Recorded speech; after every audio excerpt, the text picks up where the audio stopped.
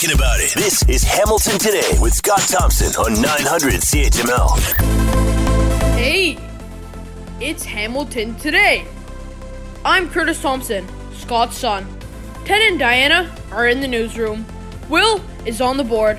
Health Canada will approve the use of the Pfizer vaccine for kids 5 to 11 years of age. Who is left, and why do we care? See you at the tie catch game. Here's Scott Thompson.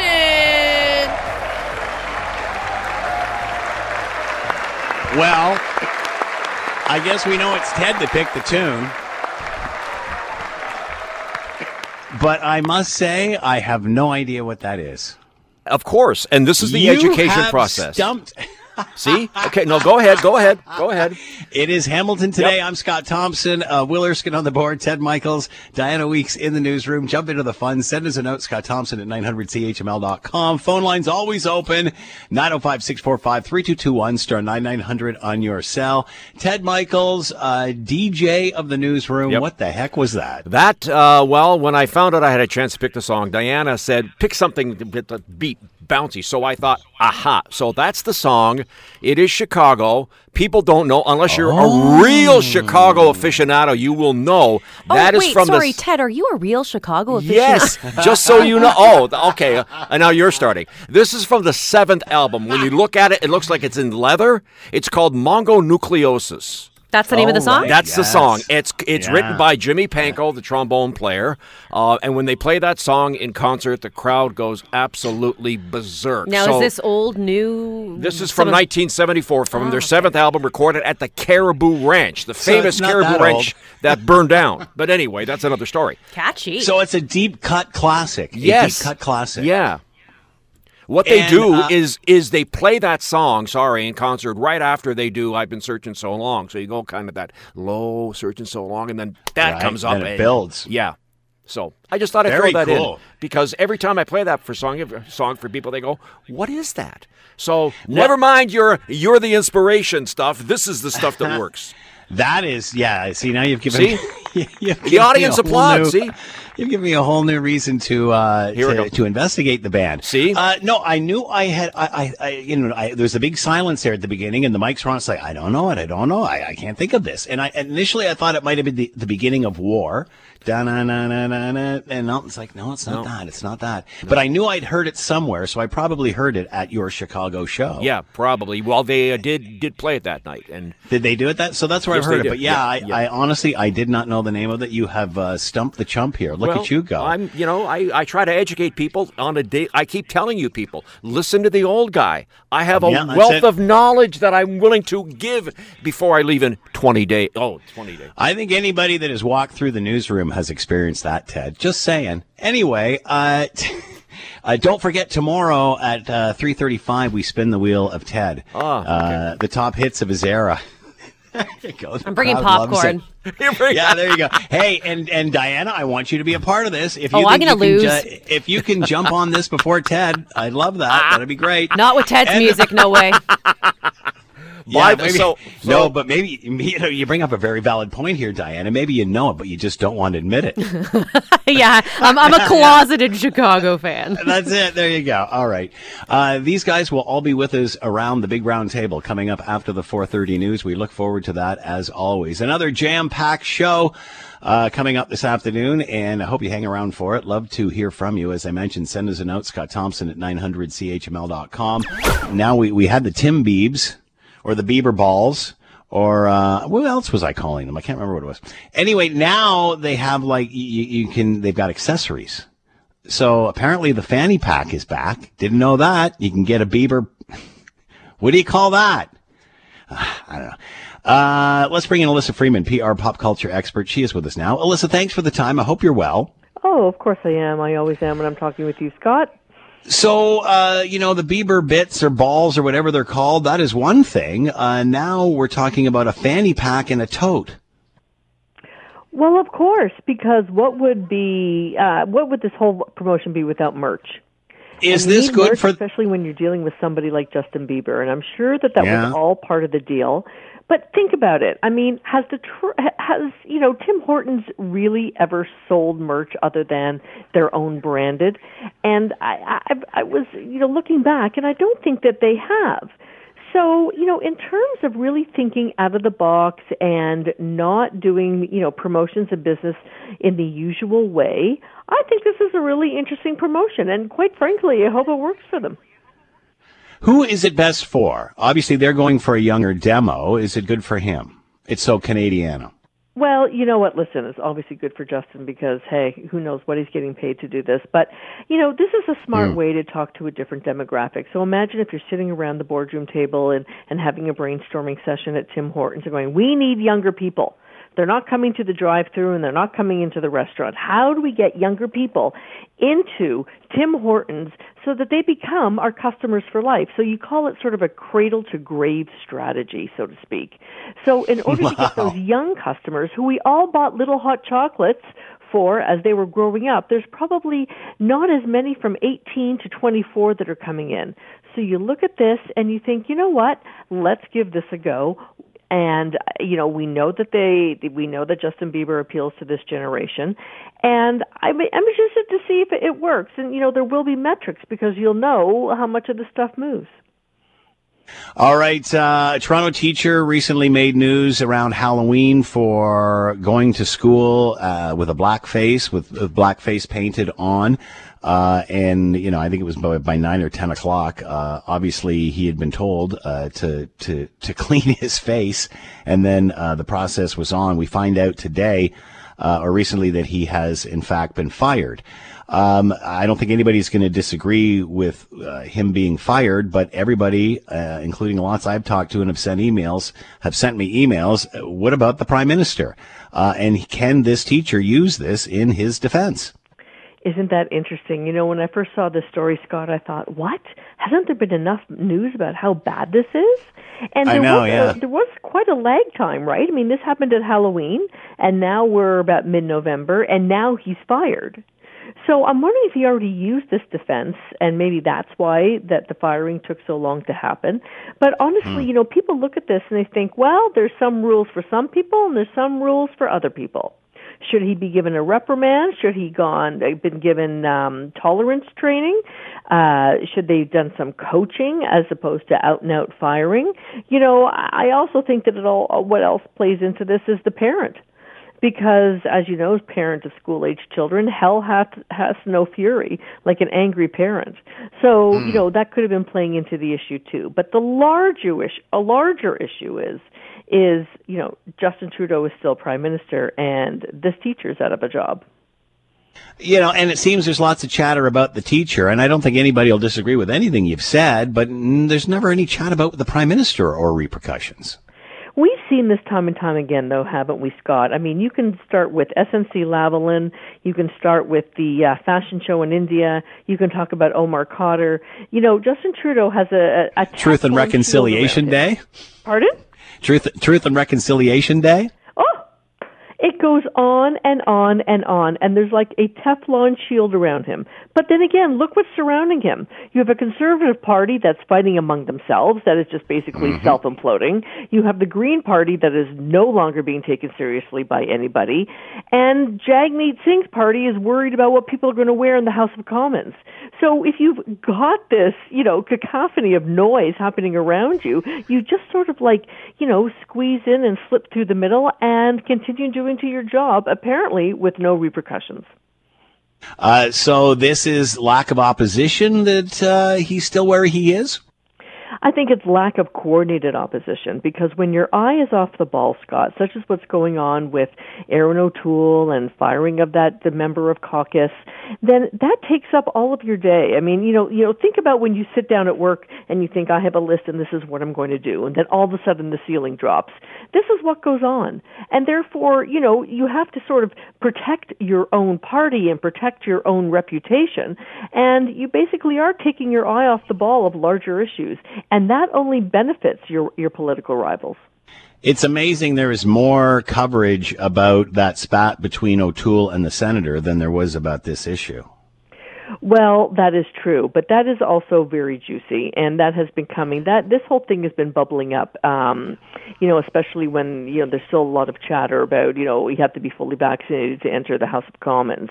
So that, when you look at the trajectory of a story and what's tolerated and what's not tolerated, perhaps this senator would not have been booted out of caucus if this whole thing with Gladue actually hadn't happened before from Kitchener-Waterloo.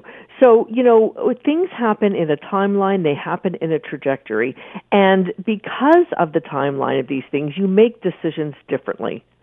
So that's why, the Conservatives are in the position they are now, but it's certainly not an issue going away, and the other political parties are going, okay, you guys are busy, we'll just go on with our business. Yeah. Alyssa Freeman with us, PR and pop culture expert. As always, Alyssa, I'll get that. Thanks for your time, and be well. And you too, Scott. Thank you for having me.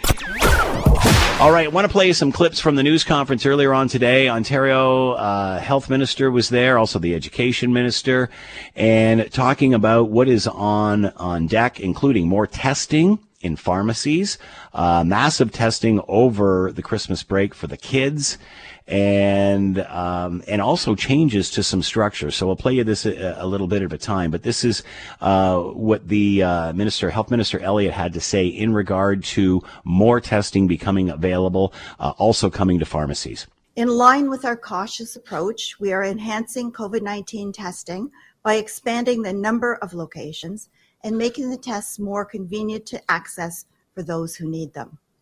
These initiatives will add another layer of protection as more people head indoors during the winter. We are bringing asymptomatic testing directly to Ontarians. To reduce the risk of transmission over the holiday season, we will be launching a pop-up blitz in higher traffic public settings, such as malls or holiday markets, to provide testing to individuals without symptoms, as well as provide vaccine education. Also, the other big news today, which is really a day ahead of itself and comes tomorrow, and that is that Health Canada will announce that they have approved the Pfizer vaccine for kids 5 to 11 years of age. From what we understand, the health minister said that it should be within a few days or perhaps a week after the final approval that the vaccine actually does arrive. They have been stressed that supply should not be an issue, but the question was asked if Ontario would be ready once we get that approval from Health Canada. We know the Pfizer vaccine for 5 to 11-year-olds requires new product to be received from the supplier. We've been assured that supply will be provided to provinces and territories by the federal government in the days following Health Canada's approval. It could take anywhere from a few days to perhaps a week before we receive doses. And rest assured, we are working very closely with the federal government to ensure that we receive Ontario's supply of the vaccine as soon as possible. And I can promise you, we are ready. As soon as we receive the 5 to 11-year-old supply from the federal government, our public health units and local partners are ready to receive and administer the Pfizer vaccine. Obviously, Ted and Diana will have more on this on the news. Also, in this news conference was Education Minister Lecce, and one thing that made my ears perk up over and above the testing in the clips you're about to hear is they talked about how the kids have now been in a system where they're only taking 2 courses a day, and it's a very long class. He announced that coming up for the winter semester, those schools that were able to do it, that they would go back to the regular classes, the regular class structure, which I know will be great news for kids and parents alike. As you know, I mean, come on, you put a kid in a class, that's one thing, but for 2.5 hours, it's pretty hard to keep the attention, obviously. Here's what the Education Minister had to say. To protect this progress, we must remain vigilant. To protect the health and the safety of students by expanding testing options, by providing boards with access to additional resources, we will further protect students and continue to support safer in-person learning.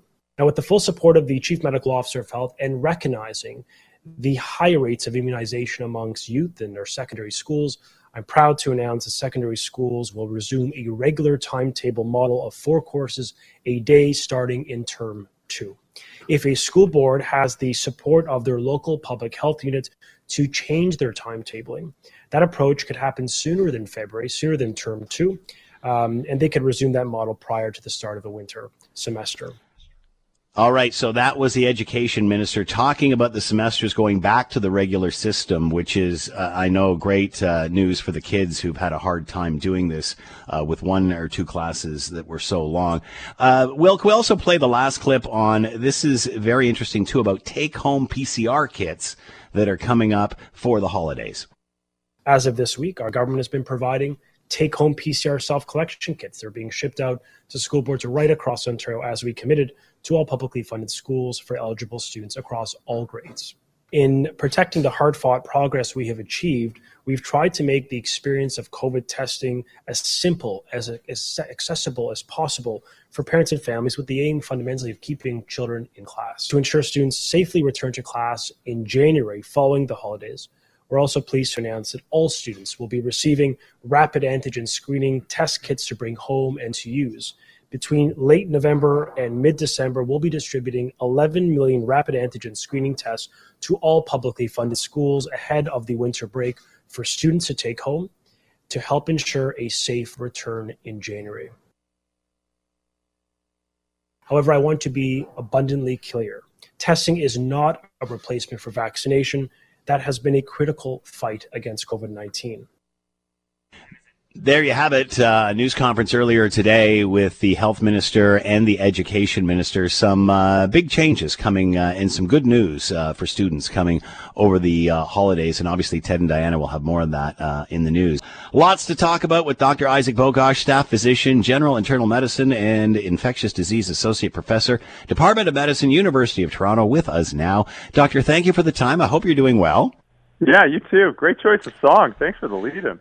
Well, you know, I had a feeling you have a little bit to do with that. So there you go. All right. We always like to make people feel at home here. Lots to talk about here, Doctor. Let's start with the 72-hour PCR test issue. Many are saying, well, obviously they've been complaining about the PCR test and having to do it. That's a different issue. But what difference does it make if you're there for 72 hours, 3 days, or 4 days, or 5 days? Does 3 days matter to 5? You got to draw the line somewhere. And, you know, obviously there's data, but then, of course, there's value judgments based on the data. They could have made it 24 or 48 hours. I think 72 hours is a nice, reasonable time frame. Obviously, you can still be in the United States, get the infection within that window and bring it back to Canada. Of course, it can happen. So people have to be careful. But I think it lowers barriers to travel. We know those PCR tests are also prohibitively expensive. You know, if you're a family of 4, a family of 5, you want to cross the border, that might be about $1,000 to get PCR tests for the family. And that's not fair. You know, it's not fair if only some people can afford to travel and others can't because you have a prohibitive test that's required to return. I think dropping it within the 72-hour window is a pretty reasonable step based on where we are in the pandemic right now. So this is about finding the balance. When some say, well, how come you can go for the weekend but not the week? It's finding the balance. Yeah. Exactly. And you still have to have, at this point in time, some negative testing for people who are away longer or for non-Canadians who are coming to Canada. Like, I think it's still reasonable. Like, you just don't want to have, positive cases flooding the country. And there is a lot of travel. So I think this is a happy medium in between. And the other important point, too, is, like anything else, you know, policy will change with time. Policy will adapt with science, with time. This is not a forever policy. I'm sure we'll see evolution of the border policy and testing at the border with time. All right, tomorrow is Pfizer Kids Friday. It looks like we get the approval from Health Canada for this. How long do you think it's going to take before we can get a good number of the kids vaccinated? Probably not too long. I know when we look at the polling, probably about 50 to 60% of families are considering getting their kids vaccinated right away or, you know, shortly after. At least they're amenable to it. So we'll probably see, you know, a bunch of people rush out of the gates to get their kids vaccinated. And then, like anything else, there'll be an unvaccinated population that will slowly get vaccinated. And we'll see that unvaccinated cohort gradually shrink. with time. And, like anything else, it all provides incremental benefit, incremental safety, obviously to the individuals getting vaccinated, but also to the community around them. Province of Ontario announcing a whole series of testing as we get into the winter months, preparing for those times when we do go indoors and such. Testing now permitted in pharmacies and those that are showing signs of perhaps COVID. And some are concerned about testing in pharmacies. What are your thoughts, Doctor? Yeah, I mean, there's a lot of ways you can do this right. There's a lot of ways you can do this wrong. I mean, for starters, when we talk about if you're, lowering barriers to diagnostic testing is obviously a good thing. If you can make diagnostic testing more accessible throughout the province, you're doing something right. And of course, we have pharmacies throughout the province, so that's clearly reasonable. Now, of course, implementation is key.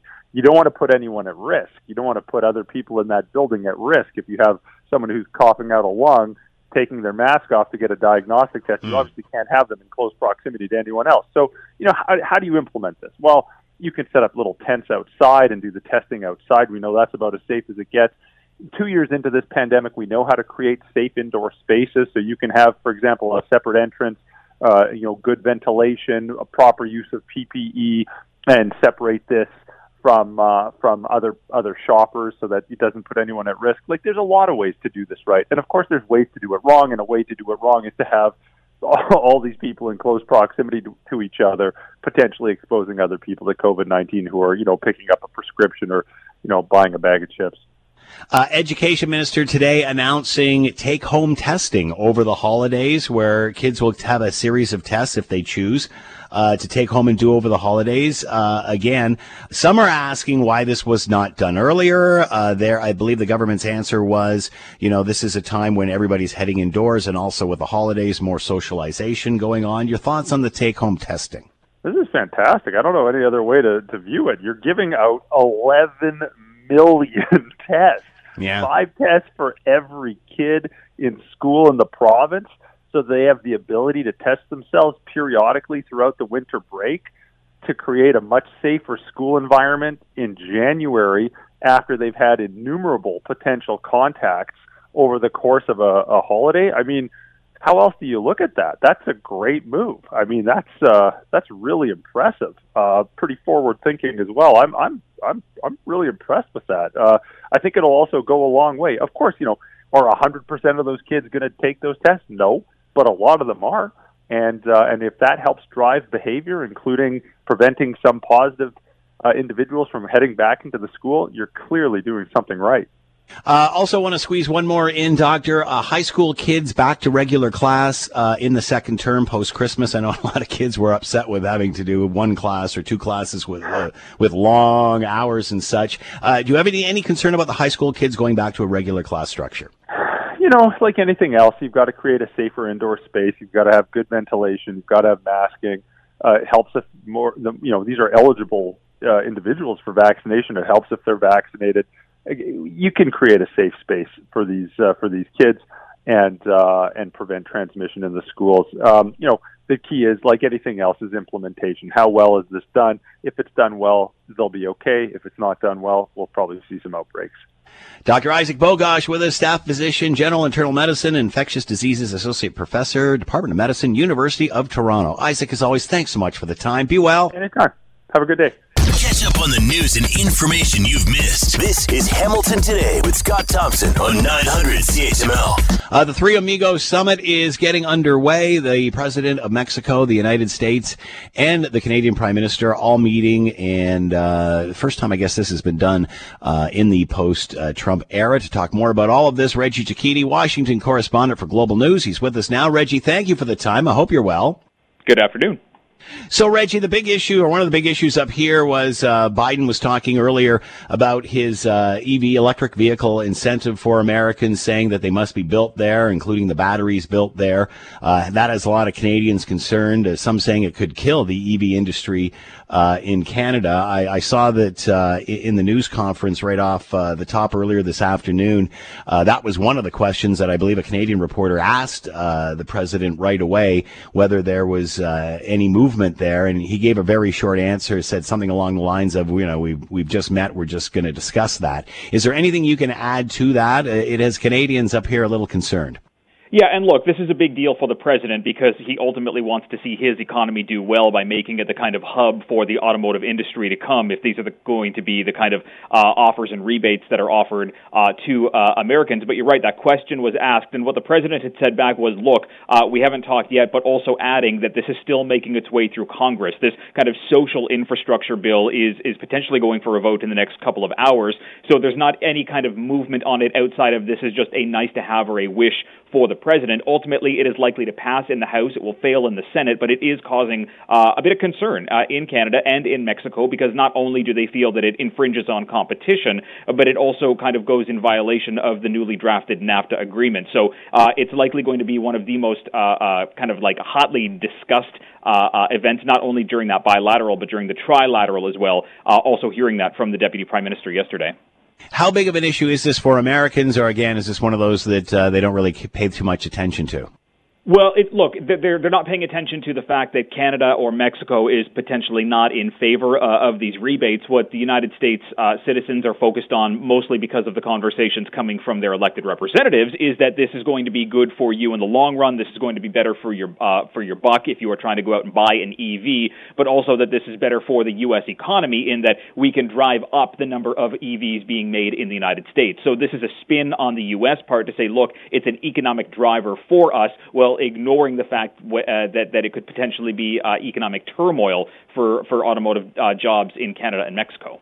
Is this one of those issues that by the time this all clears, whatever hurdles it has to, some sort of balance will be found?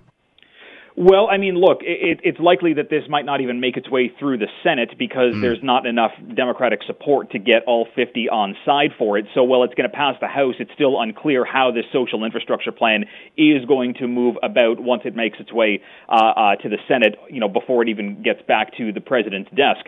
So, there's conversations about, what is this going to do for the economy? What could this potentially do to Canada? But ultimately, what is this going to do to the Democratic Party if they're unable to pass it in the first place? So it kind of takes away from the economic look at it back to that divisive politics and kind of inter-party fighting that's happening with Democrats. So obviously this is the first time this has happened. Didn't happen during the Donald Trump era, and now is happening first time afterwards. What are the top issues, especially coming out of a pandemic, supply chain, what have you? Can we sense some sort of love and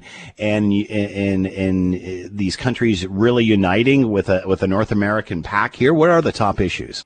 Well, I mean, look, it didn't happen during the Trump years because he opted to go kind of ad hoc and do these bilateral meetings at other global events and not make about it with kind of summits in the United States. But this kind of outreach from the White House is kind of showing, at least at the surface level, that the countries are willing to get back into that tradition of working with each other and trying to ensure that, cross-border issues are going to kind of remain on the front burner. Some of the big issues, though, are linked back to the pandemic, and it's kind of a multi-pronged issue. It's the pandemic linked to border issues and a harmonized border policy, specifically when it comes to PCR testing, something the U.S. wants to see rid of in Canada and something Mexico wants to see U.S. airlines get rid of, but also the way the pandemic plays out when it comes to vaccines. The White House saying that this kind of broad vaccine rollout is now going to happen with Canada and Mexico, giving millions of doses to developing nations kind of as a pay it forward after they received vaccines from the United States. We also have pandemic issues when it comes to the economy and linked to the supply chain, and that goes back to the electric vehicles, where President Biden is really trying to push this America First protectionist policy program, and the Prime Minister says, well, we can't do that because it gets in the way of this kind of continental conveyor belt when it comes to making sure our economies are all in line with each other. So these are going to be the big conversations that take place. What we won't get, Scott, is an ability to talk to the president afterwards. The White House canceled the press conference that typically takes place. So what you'll end up with are just one-sided readouts of what happened during those conversations. Why is that? Because obviously he didn't look really comfortable during that session earlier today. Well, look, there's pushback from the reporters because last week the White House press secretary said there would be a press conference. The White House has had to clean up a couple of comments that the president has made linked to Taiwan, linked to a potential Beijing boycott, a boycott of the Olympics next year, and all of a sudden it was taken away. There's been criticism that the president doesn't take enough questions from people who aren't handpicked from the media and not giving other nations an opportunity to ask questions that could potentially impact the livelihoods of the people that they're they're reporting back to, it's an optics problem, and it's being pushed back on by the White House press corps and by the pools that are traveling with the respective leaders. So we won't be able to get to read questions, and you simply have to read between the lines with what each government's going to put out.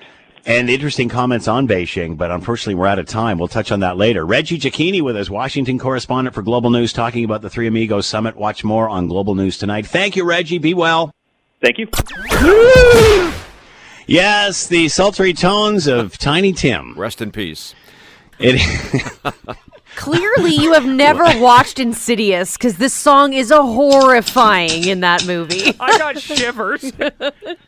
Well, you guys didn't want to go with a Thunderstruck. And we're going to have this out on the air right now, you two. Right, the two of you come down here right now. And I understand that that Thunderstruck sort of makes it set up like it's a cage match. Yeah. But I picked Thunderstruck because everything I do is parody, right? It's like, you find the contrast. The contrast is Tiny Tim in a murder scene. As a soundtrack. That's Contrast. Contrast is playing a cage match song and then bringing in Ted Michaels, Diana Weeks, and Will Erskine. Which Don't is you think? Totally not a cage match. Well, exactly. So that's the whole idea behind playing Thunderstruck. But I think you guys are thinking you've got to come in here and you've got to start fighting with each other and start throwing the chairs around. Yeah, we just... No. We want to love. That's what I'm saying. So that's the contrast. It's that contrast that makes the AC/DC so cool, because you're expecting to see, the two guys come in and start throwing things around, throwing each other around, and it's you guys instead. Exactly. Did anybody get that joke, or was it just me? I don't know. I don't think we did. All right. I just want to clarify something then. So I clearly. Ted, I'm sorry I keyed your car in the parking lot preliminary. I was getting into the mood of it all. I thought that this was... Anyways. So anyway, can we agree on Thunderstruck, or do you guys... And if you want me to change the song, I'll change the song. Hell, I'm letting you guys pick the top hour song. But I just wanted to clarify that, no, you're not supposed to come in here and roll up your sleeves and start beating the bejeebers out of each other. I didn't know if I was supposed to start fighting Ted or what's going on here. No. Don't do that. That's the last thing we want. We got to get the guy to retirement at the end of the December. Or middle of December. Yeah. So if you guys want to keep using Tiptoe Through the Tulips, we will. No, that's terrifying.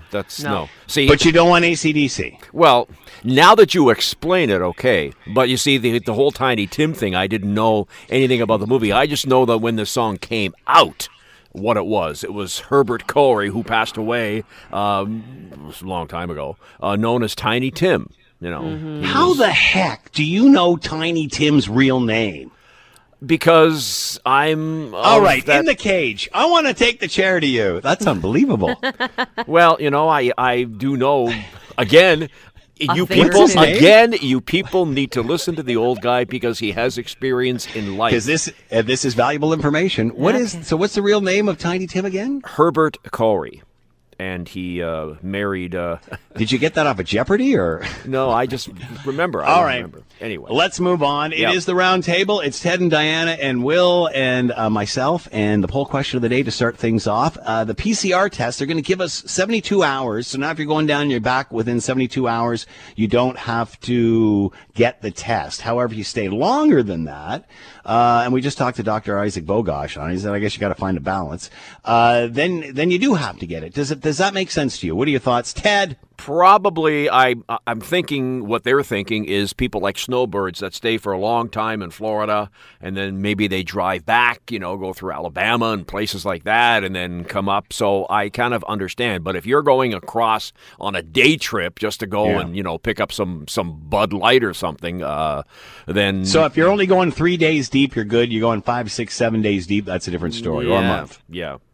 All right, Diana? Yeah, I agree. I mean, I don't understand. I mean, sometimes the PCR tests run late, so you end up staying even longer than the allotted time anyway. So it just doesn't make any sense, and it totally defeats the purpose of having the test, right? So, I don't know. At the end of the day, I don't think the PCR tests are long for this world, because if we're at this point, how long before it's extended to a week or a 2 or whatever? Will, you want to weigh in on this? I'm just saying it still makes me squeamish, but I guess they're looking at it as a game of odds, and that makes sense to me, but I'm not going south of the border anytime soon. All right.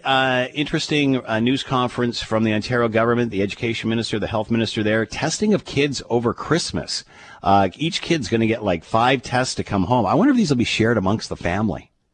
Do you think it'll be just for the kid? Hey, that's not meant for you, Like, does Dad. it go in their stocking? I don't understand. This is horrid. Hey, that's a great idea. Christmas dinner. Idea. Worse than coal. Here's a test, kids. That's a good point. But, think of that. Are you going to, okay, kids, as Ted, I think, is alluding to, line up at the table, and before anybody touches the mashed potatoes, everybody gets a Q-tip shoved in the nose. Can you, parody here, can you imagine the Griswold family trying to do this at Christmas? Right? You've got a squirrel on the loose. You've got the tree on fire. Uncle Eddie, come here.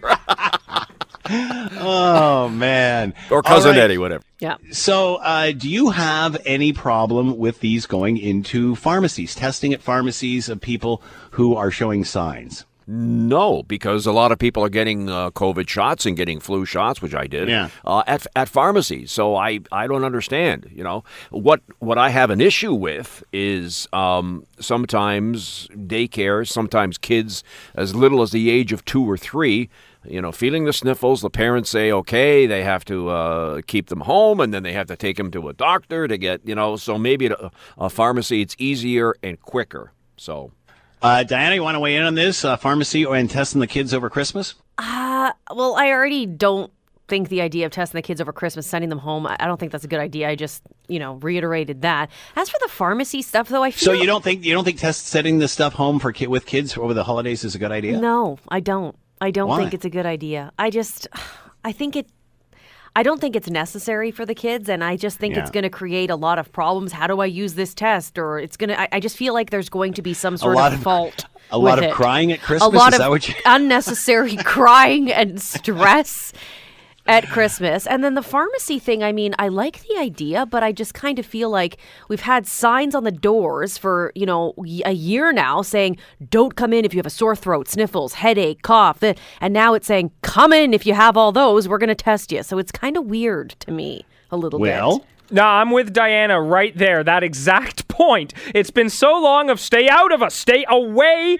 And then it's now, come in the back door. Come in the back door. We put up some drapes. Yeah, we are a lot more vaccinated than we were back. We're a lot more vaccinated, and it on paper it makes more sense. But I think it's going to be a bit of an emotional hurdle for a lot of people, myself and Diana included. Yeah.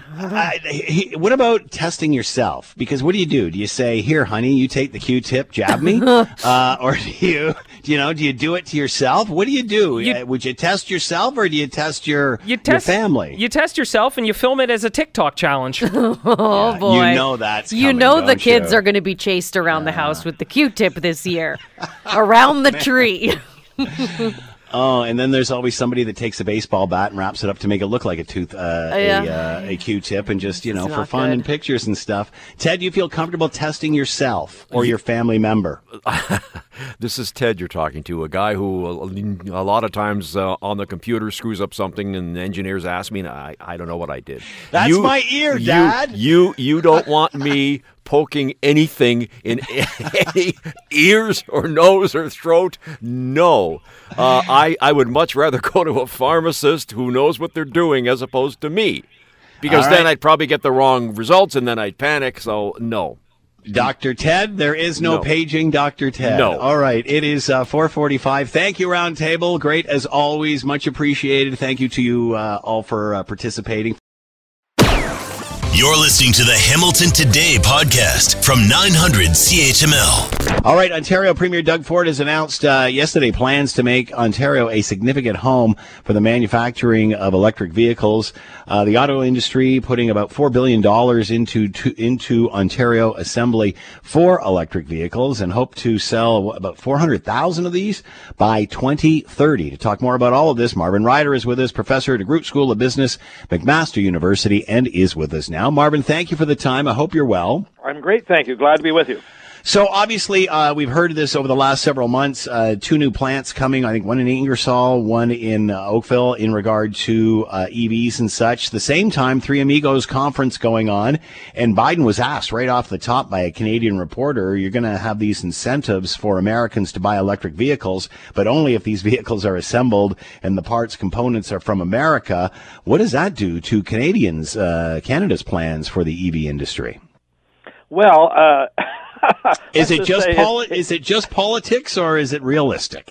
Well, let's just say if he's quite true to his word, it's not great news. Now, let me back this up and say I understand that Mr. Biden and his party do not want to give subsidies to people to buy a German car or a Japanese car or a Korean car. I get that. But I'd like to think they understand that the North American car industry is highly integrated. As we go to make a Ford, a Chevrolet, what have you, those vehicles sort of pass back and forth the border in various states of completion. I believe the last time I heard this, a total of 8 times to get things back and forth. So when you say you're only going to give this incentive for an American car, do you really mean North American? And both Mexico and Canada have an interest in that answer. I'm not quite sure why Doug Ford made this announcement yesterday, but he may have been trying to put additional pressure or give additional context to Justin's meeting today with Biden to say that, look, Southern Ontario, there are 5 different companies that assemble vehicles here in Southern Ontario. The big 3 have all announced plans. You mentioned 2 of them, but there was also Oshawa is planning to be reopened as an electric vehicle hub, again, a little further down the road, middle of this decade. So clearly those incentives could change this quite dramatically, and that's why this summit is so necessary, and clarification is critical. Can you touch on the Oshawa situation again? Because this is amazing considering the history of this operation. Yeah, well, the Oshawa plant was slated to close. I wish I was a better car person to tell you the vehicle they used to make there, but the car that they used to make there, but they had decided they'd had enough of that, and against everyone's best wishes, they closed it down. Now, they threw a little bone. They said, we're going to have a research center in Oshawa. We're going to keep some of the land for a track, a test driving track, but it really seemed like all was over. And then this year, Jerry Diaz and his union meets with all 3 of these companies, and he gets them to say, no, we're going to invest money now in this location and reopen it as an electric vehicle plant. Also, GM was going to invest money to do batteries. I think it was in Windsor that they were planning to create a battery factory. So you're absolutely right. Taken together, nearly $4 billion, and that also included some federal money. So let me swing back to Doug Ford for a second, if I can. I loved what he said yesterday, but if you read it really, really closely, it's not quite clear what Ontario is going to do. Was that an invitation for these car companies to call Ontario and say, Doug, are you prepared to put some money in to help us too? I'm not sure that's what he intended. He also said yesterday that he was open to the idea of offering his own financial incentives to encourage people to buy electric cars. Now, this is quite a turnaround. We used to have those incentives under the Liberal government. Doug Ford got elected. He canceled them all. Yesterday, he tried to clarify his position to say he didn't believe that people should be getting a subsidy to buy a $100,000 automobile, like a top-of-the-line Tesla, but he's now come around to the idea that these more middle-of-the-road kind of vehicles, cheaper vehicles, maybe the government could do that. So I'm curious. This was part 2 of his auto strategy. There's got to be a part 3 coming, and I'm guessing it will drop, let's say, maybe in early May, just before the election. Maybe that's when we're going to hear about details on those financial incentives. So can Ontario become an electric vehicle hub the way it was in the manufacturing at one time? Yes, but it's not in Ontario's control. In other words, Doug Ford can roll out a welcome mat, but he really needs entrepreneurs, private companies who are prepared to make that investment. So again, what can he do to give them more incentives? Yesterday was big on talk, but short on details. As I say, is he prepared to help invest in some of this technology the way the Ontario government has been prepared to put some investment dollars in? Is he going to give these incentives? He didn't say that, so he said the right kinds of things, but really short on the details. But it could happen. Again, we also need this clarification at the Three Amigos Summit or sometime in the next few weeks to make sure that we're not getting locked out of the American market. To make cars in Ontario just for consumption in Canada is not going to be good enough. We need to also be able to get into the American market with them. Marvin Ryder, professor at DeGroote School of Business, McMaster University, talking about Ontario's EV auto industry. Marvin, as always, thanks for the time. Be well. I will. Thank you. Keep forgetting to talk about the Twitter poll question of the day. Jump on board and give us your thoughts. Will no PCR test for the 72-hour jaunt across the border? Anyway, does that entice you to visit the U.S.? 64% are saying yes. Feel free to jump into that. We will love to hear from you. It is on our Twitter page right now. That's all. All right. What else we got? Oh, lots still to come today, including we're going to 6:30 tonight, by the way. I'm going to chat about Line 5. Also going to talk about new testing in Ontario, which has come out, and what that means moving forward. Sort of a plan to get us through the winter months. And obviously talking a lot about supply chain lately. We've heard about that. Now, of course, the situation in British Columbia with the flooding and such has cut off the port of Vancouver. What does that mean for not only those in British Columbia, but those on the rest of Canada as well? We'll have that conversation coming up a little later on. All right. This was fascinating, and you might remember we chatted about this back at Halloween when we talked about a Toronto teacher who showed up with blackface on Halloween. And I think by 9 or 10 o'clock, the teacher was removed, told to go home, clean their face, what have you. But the damage was done, and the pictures were out there. And now we are finding out that teacher has been fired. The story very much reminded many of how the Prime Minister Justin Trudeau himself faced a scandal when photos of him in blackface surfaced in 2019. Many are asking, and not certainly against the teacher being fired, but why there wasn't more severe consequences for the Prime Minister. Let's bring in Dr. Liam Midzain-Gobin, Assistant Professor of Political Science with Brock University, and is with us now. Liam, thanks for the time. I hope you're doing well. Hi, Scott. I'm doing okay. How are you doing? I'm doing well. I don't think anybody's going to deny that the punishment was appropriate for the teacher who decided, after everything we know now, and especially with what happened with the Prime Minister, was fired with blackface for showing blackface at Halloween. But many are asking, how did the Prime Minister get away with this, especially when there were it was more than one occasion. Why one person pays the price, another doesn't? Well, Scott, you know what? It's funny. I actually have been racking my own head about this for the last couple of years since that incident surfaced. I remember the feeling really distinctly, kind of seeing the news break and just being horrified both at what had happened, obviously, but also just the impact it was going to have on people. And I think the kind of biggest thing that I have kind of come to over the last couple of years of thinking about the Prime Minister, and especially in relation to the school in Parkdale, is that the institutional context is totally different here. And that kind of, I think, helps to explain the kind of severe consequences that we saw with the firing of this individual versus really Prime Minister Trudeau seemingly getting away pretty scot-free if you're not considering his reputation as a progressive warrior. So, Liam, and I don't want to put words in your mouth. In other words, there's more rules in an institution than there is for the Prime Minister.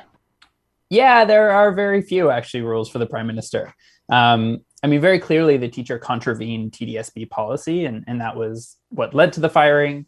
There's the question of power, which I hope we can talk a little bit about, because that certainly applies to the Prime Minister as well. But there really is no policy in the House of Commons for elected members. All of it comes down to what the party will tolerate. And when the leader of the party is the one who's found to have contravened the sort of societal expectations, then at that point it becomes up to the voters. And it seems as though we elected to give him a free pass, so to speak. I talked to someone else about this earlier on, and they brought up an interesting point, saying, well, there's nobody else. There's no opposition. So, and that seems to be quite a low bar for me. I'm thinking, so just because there's nobody that they feel to replace him or what have you, he gets away scot-free? That just doesn't seem right. And, you can say the thing about the different institutions, the institution with education and not so with the Prime Minister's office. But some would say the Prime Minister has as much, especially this one, has as much influence over a student as a teacher may. I'm not sure about as much. I mean, certainly he would know, being a former teacher himself. But maybe if I can jump back really quickly, you had mentioned that there was no one else to kind of take Justin Trudeau's place at the time, and certainly that still seems to be the case at this point. But I also think that it's a caucus problem for the Liberals as well at that point. Yeah. It wasn't just that there was nobody to replace him, and there was a lot of grumbling among the caucus. But it was that the caucus really at that point closed ranks and said, no, he's our guy. I know his heart. You see people like Greg Fergus came out to say that, but Harjit Sajjan was really, really powerful. Bhartish Chaggar really came out strongly and said, no, he's really good. I've seen the work he does. And so it's not even that they kind of were stuck with Justin Trudeau at that point, but it's that they actively tried to keep him in power after that. I think that really should hang on a lot of their heads quite heavily. Because he was such a viable candidate, not necessarily being right. I think because he was in a position of power at that point, yeah. Well, if you want to expand on that, go ahead. Because, at the end of the day, many are looking at this as just simply poor judgment, whereas the others are looking at it, well, he's a really easily elected candidate, and it doesn't matter what he does, he'll get elected. So at what point do you balance really poor judgment with, well, he's an electable guy? I think it's almost more than just poor judgment. I mean, he dehumanized an entire group of people and didn't really seem to understand what he had done at the time. Yeah. But maybe I'm using the phrase poor judgment because anything heavier seems like it's too intense for this because we've let it all go. So we can't I can't come out and say to you, Liam, what he did was absolutely terrible. But because everybody seemed to say, well, it was okay, it's reduced to poor judgment. Well, this is where maybe you and I can say it was absolutely terrible, and we would have certainly held him to account, but I'm not sure that Harjit Sajjan did at the time, right? But, I mean, I think whether or not it was electability, or there's always this phenomenon that happens in elections of you need to rally around the flag, and certainly that flag at that point is the party leader. And of party leaders in Canada, Justin Trudeau is uniquely powerful in his party. He controls the party, and he certainly has remade it in his own image and brought in people who are going to continue that on. And so I think it all kind of comes together into a context where it just wasn't possible to remove him, certainly in an election campaign, as we saw with the Greens even earlier this year. I had a young person say on this show, between Aladdin and Missing Truth and Reconciliation, I'm out. These are two major, major, major issues that just don't seem to stick to them. Yeah, I've got to be honest, it's hard for me to understand how they're not. And it's not just that, it's also, if you remember, there were protesters at one of his events for the oil industry, and they were protesting pipelines. And his only response was to jokingly wave at them and say, thank you for your donation. He just seems to be very callous at times like this, and doesn't really seem to understand the harm he's actually inflicting. And I think, as you were saying before, the influence that he wields and the real power that he wields. And without something to back it up in terms of policy implementation, which we haven't seen, he's also the prime minister who's had a series of Black federal employees sue for discrimination under his watch. And so it adds up to, maybe not quite the image of the progressive prime minister that we like to think that we have. I'm amazed. I really am that this just keeps going on and nobody seems to care. Dr. Liam Midzain-Gobin with us, assistant professor of political science with Brock University. Liam, as always, thank you so much for the time. Be well. Thanks so much, Scott. You too. Stay safe. The truth and only the truth. This is Hamilton Today with Scott Thompson on 900 CHML. All right, we certainly know what's happening in the interior of British Columbia and how difficult it is for them to get around, get goods and such, because so much of the infrastructure has been washed out and such. But we don't realize that this has ramifications right the way across the country, as the flooding in BC has further strained the supply chain crisis for Canadians, because the Port of Vancouver is cut off, and the Port of Vancouver is the only Canadian port that exports and receives goods to and from China. The country accounted for 34.9 million tons of the port's exported and imported cargo in 2020, which makes China by far its largest trading partner. How does that get affected once you throw in what we are seeing in the interior of British Columbia? Let's bring in Gordon Holden, director of the China Institute, professor of political science, University of Alberta, and is with us now. Gordon, thank you for the time. I hope you're doing well.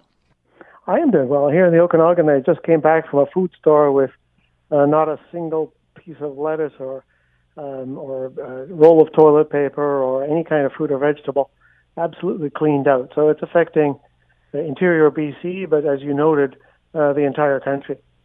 And I don't think people realize that once this, even in this little area in the center of British Columbia, everything else goes through that. And in the end of the day, there's a lot of highways and rail lines that have been cut off. Let's talk about the port itself. Obviously, China, its biggest customer in that respect. So how is this going to affect what happens to the rest of us? Well, it's going to affect us profoundly, particularly over the several days, but even weeks and quite frankly months, because we knew that there was a backlog in the supply chain. It's as intense in the United States as it was in Canada.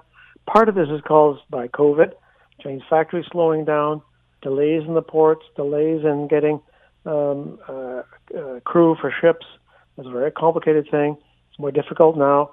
And then getting trucks available, be it Los Angeles or Vancouver. That was already there as a background problem. But now, with rail and highway lines cut, that meant even the material that was flowing through, essential for, let's say, Christmas shopping, etc., that's been slowed. So we're going to see, I think, a backup intensify for the entire country. Some of it, if there's enough time, will be routed through Panama Canal and come up through the East Coast. But those sort of decisions take time. And what you can also end up doing is just shifting a backlog from one port to another. So there aren't really that many options. I mean, when you think about it, you're coming from east to west. You eliminate British Columbia. It's pretty hard to get to the ocean. We talked about options. Many are talking about trucking down through the United States.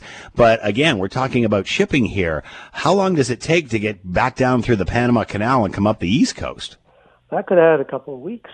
Prince Rupert, I understand, and the CN rail system up through the Yellowhead, through Edmonton is still working. But again, it was full out and congested, so it doesn't really have the capacity to absorb all of Vancouver Port as well.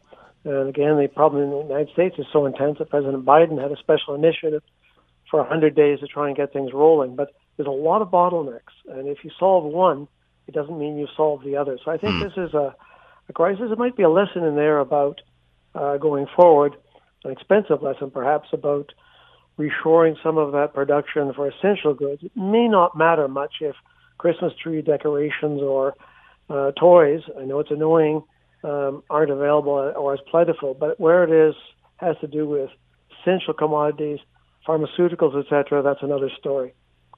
So we're talking about things coming in from China. What about products going out? Well, that's a big issue as well. Again, there are some options from the East Coast, but that can be very expensive. For British Columbia, China is their largest trading partner, and that will hurt, whether it's lumber. But most importantly, you touched on this, if it's perishable goods, pork, seafood, other agricultural goods, and China is a huge part of the agricultural exports from Western Canada. That sort of delays means that China may turn to other suppliers. They have, congestion was already there in both directions, but if they have options, as they often do, from other countries, we may lose market. And sometimes when you lose market share and new supply lines are created, it may take some time, or they may not come back. So there are consequences for our Western producers, particularly on the agricultural side. We know that China relies heavily on Canada, too, as one of their options for energy. Vancouver's a very large coal port. What about coal going out? Coal going out is significant. Now, most of the coal that's going to China would be metallurgical coal. China's got lots of coal, not enough and not in the right places, but they most need metallurgical coal. They're number one steel producer by far, and they need that. So, again, you can start building in such a complicated timepiece. It's like a very elaborate clock moving pieces, and you stop one piece, one little wheel, like ports, availability, there's a knock-on effect that begins to affect the global economy, with implications and inflation feeding as goods become shorter. They bid up in price. So yes, it works its way through the economy of Canada, of China, and the global economy. I want to ask you something completely off topic here, Gordon. I was watching the news conference. We've only got less than a minute left. I was watching the news conference with President Biden and Prime Minister Justin Trudeau. And the first question he was asked, the president from a Canadian reporter, was in regard to electric vehicles and so on and so forth. And eventually this came around to Beijing. And he was asked if there was consideration of boycotting the Beijing Olympics. And he sort of gave a non-answer. What are your thoughts on that? Could they still boycott this Olympics? Well, here's the type of boycott I think they're thinking of. I'm pretty confident of this. What they're talking about is a possible diplomatic boycott, which means we're not sending officials to preside over and witness the teams playing. I do not believe, I'm confident on this, that the U.S. is looking at a complete boycott, not sending their athletes. And quite frankly, I'm not sure this is the time to be sending high-level officials to Beijing for a variety of reasons. It's difficult with COVID, but also just that sort of stamp of approval. So I think what they may have in mind, we haven't seen it yet, would be a diplomatic boycott, no senior officials from the United States and key Western countries. And that to me would be perhaps even a sensible thing, but it won't work if the U.S. doesn't do it. Canada doing it alone doesn't make sense. But I think even if it was Canada alone, I can't imagine us right now sending, I don't think, our Prime Minister or the most senior officials. Gordon Holden with us, Director of the China Institute and Professor of Political Science with the University of Alberta, talking about supply chains and how that is all complicated at the Port of Vancouver by the flooding in British Columbia. Gordon, thanks so much for the time. Take care out there. I hope you'll do well, and we're all thinking about you. Well, we're fine. It's the people in the Lower Mainland I'm worried about, but thank you for that thought, and I'm sure your listeners will be doing what they can to help. Thank you. That's Gordon Holden from the University of Alberta. It is 5:58. News on the way. You know, it's just heartbreaking watching these shots of the interior of British Columbia that we're seeing on the news, especially around Merritt and Abbotsford. And what's just now really coming out about this story, and of course, you know, they received a tremendous amount of rain in a very, very short period of time. And of course, you can draw in the climate change discussion there and beat that like a dead horse. But let's be serious about the Fraser Valley. And again, I've spent some time out west. It floods a lot, not as much as it has now because of the situation and these bombs, these weather bombs that they're getting. But this, I just read a headline. It said that it's going to take weeks for them to pump out Abbotsford. And the reason they have to pump it out is because the water doesn't go anywhere, because it's below sea level, because they drained a lake in order to build development there. And then a river south of Canada, south of the British Columbia-U.S. border, overflows. It goes along the floodplain and takes the whole area out. It's like New Orleans. And now they've got to pump it out. It's not like when it rains and then everything eventually subsides. They have to pump it out. It's like New Orleans. It's like the Netherlands and the windmills. And you have to ask yourself, why on earth are we building developments along floodplains? And I mean, okay, maybe we didn't have a climate change issue 100 years ago, but you know, anytime you're pumping out lakes to build development, you got to ask yourself if it is the right decision or not. And when you got to pump out a town because the water won't flow out naturally, it's basically like putting a town inside of a swimming pool. And then it all floods into the swimming pool, and now you got to pump out the swimming pool to see the town. Not very good planning when you think about it, but certainly more than one spoke in this wheel of discussion around what is happening in British Columbia.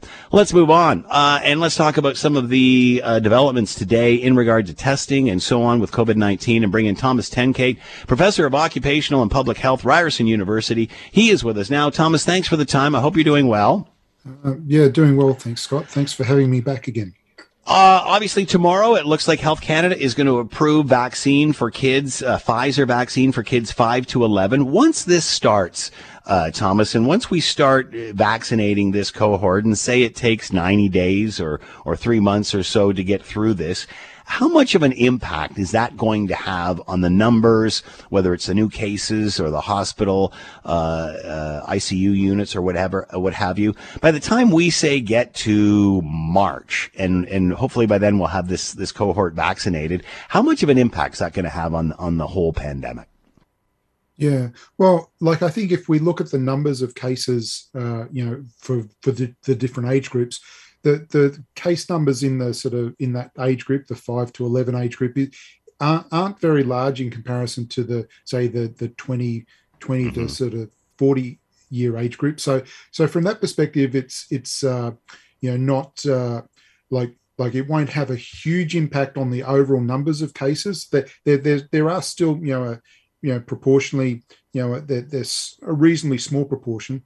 I think, one of the, reasons why we're interested in doing this is the potential for the longer term, what they're calling the long COVID, the potential for long-term, issues for kids if they do get it. And so, I think, it's one of those things where, what we're seeing with the long COVID symptoms can be reasonably significant, and the more we know about it, the more it's starting to become more of a concern. And so I think trying to protect kids from getting COVID and from getting long-term symptoms is what we're really interested in for that cohort.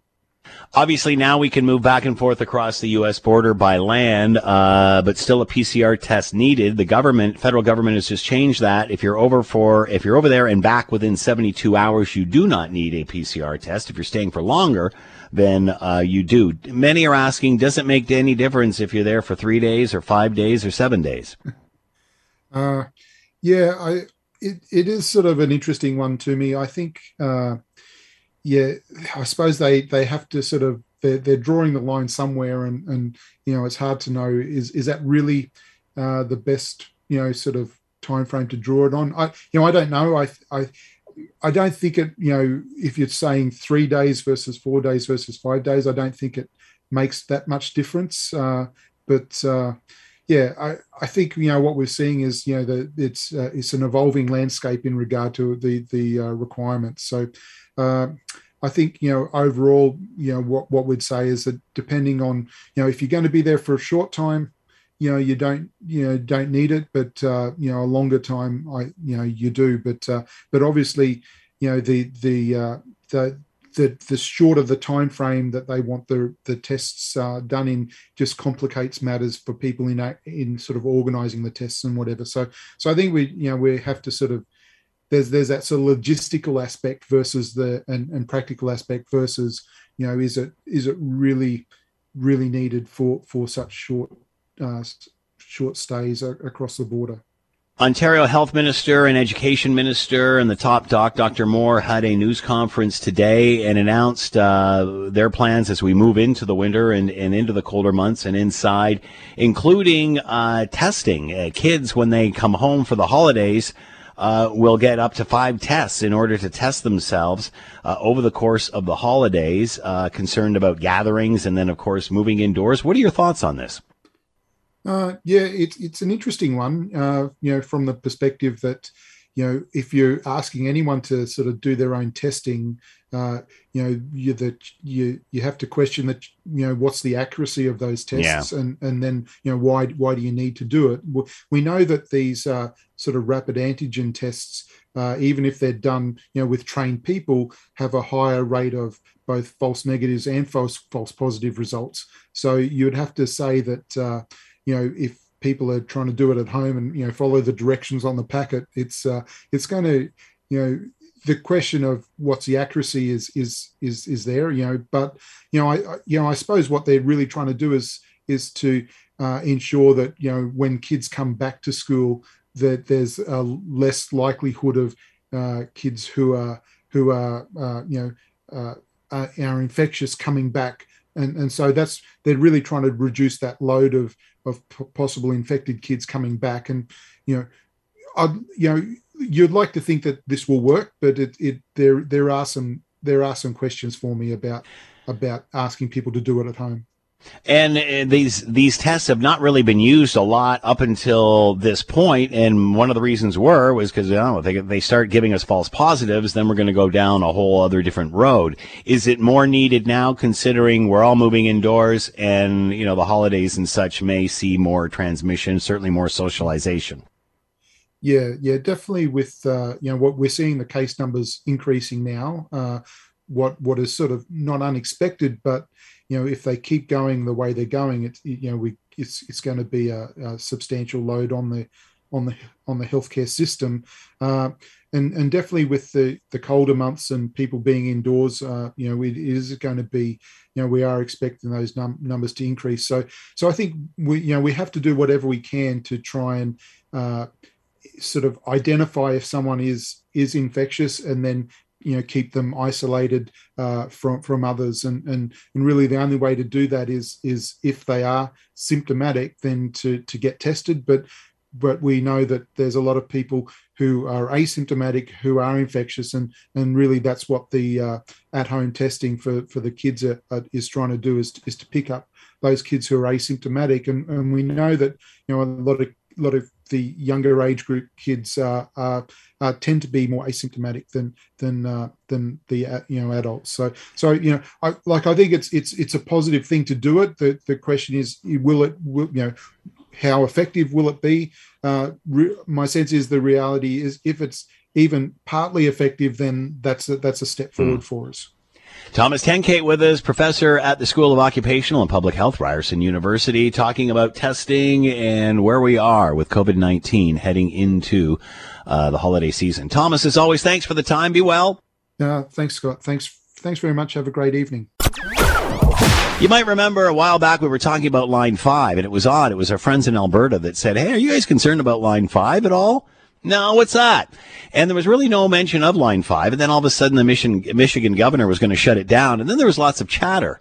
And and then all of a sudden a legal battle started, and now it's crickets. A legal battle between the Canadian company Enbridge and the U.S. state of Michigan over the Enbridge Line number 5 oil pipeline is to be heard in a federal court. A judge ruled this week dismissing a Michigan motion to have the case sent back to their own state court. Line 5 ships 540,000 barrels per day of crude and refined products from Superior, Wisconsin to Sarnia, Ontario, via the Straits of Mackinac in the Great Lakes. The Michigan governor wanted this shut down last May over concerns that they could have a leak. However, Enbridge has addressed all of that, and now that this has moved to a federal court, we're not really hearing that much about it. It seems to be lots of commotion when it's shutting it down, but when it stays open, nothing. Let's bring in Dan McTeague, president of Canadians for Affordable Energy, former Liberal MP. He is with us now.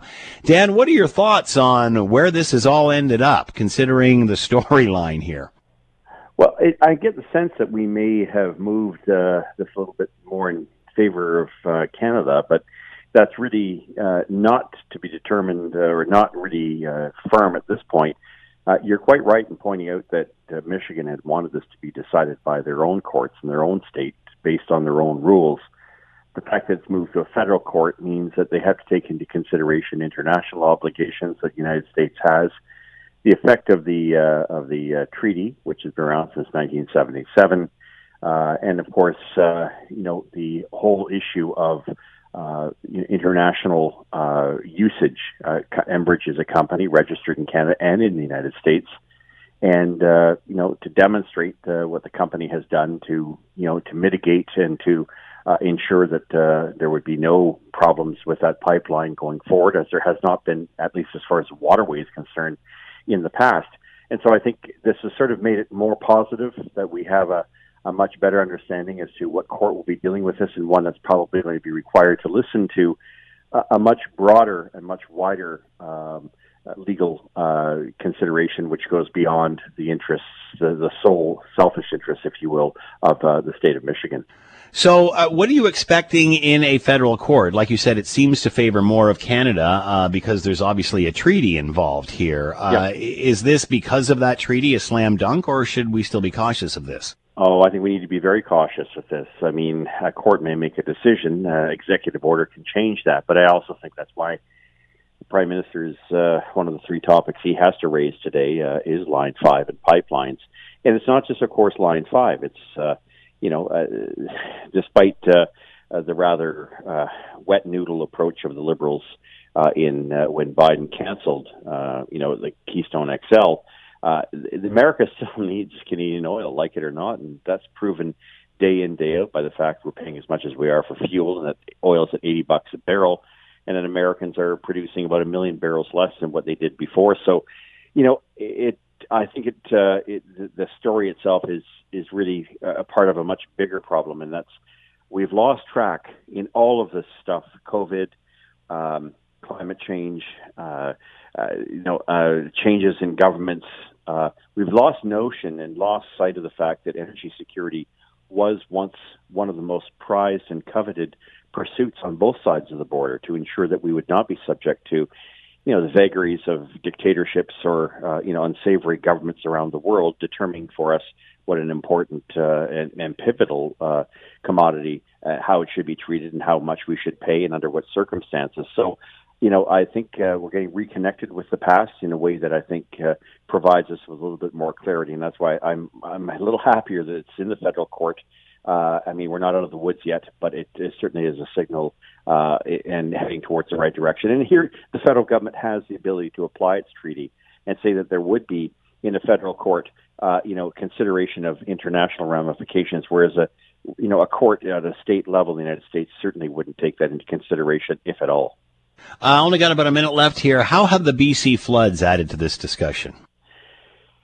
Very hard to say. I've done a number of interviews with your colleagues on CKNW, your sister station in Vancouver, and it's pretty clear that there is likely going to have to be, this is something I didn't get to share too much, in terms of American control of their waters on something called the Nooksack River.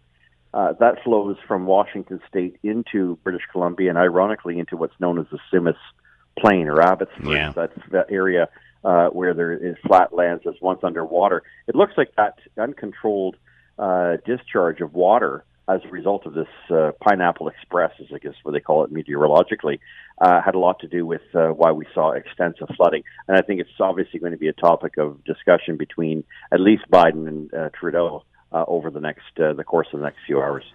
Dan McTeague with us, president of Canadians for Affordable Energy, former Liberal MP, talking about the Line 5 saga as it continues now in a federal court. Dan, as always, thanks for the time. Be well. Great to be here. Thanks for having me again. Bye for now, Scott. Thanks for listening to the Hamilton Today podcast. You can listen to the show live weekday afternoons from 3 to 6 on 900 CHML and online at 900CHML.com. That is a wrap for the show. Thanks for listening. As always, greatly appreciated. Thanks to Will and Ted and Diana for participating today. As always, we leave it to you, the good CHML listener, to have the last word this time on supply chains. If we can find a nation or someone to make the whole package, there's your quality control.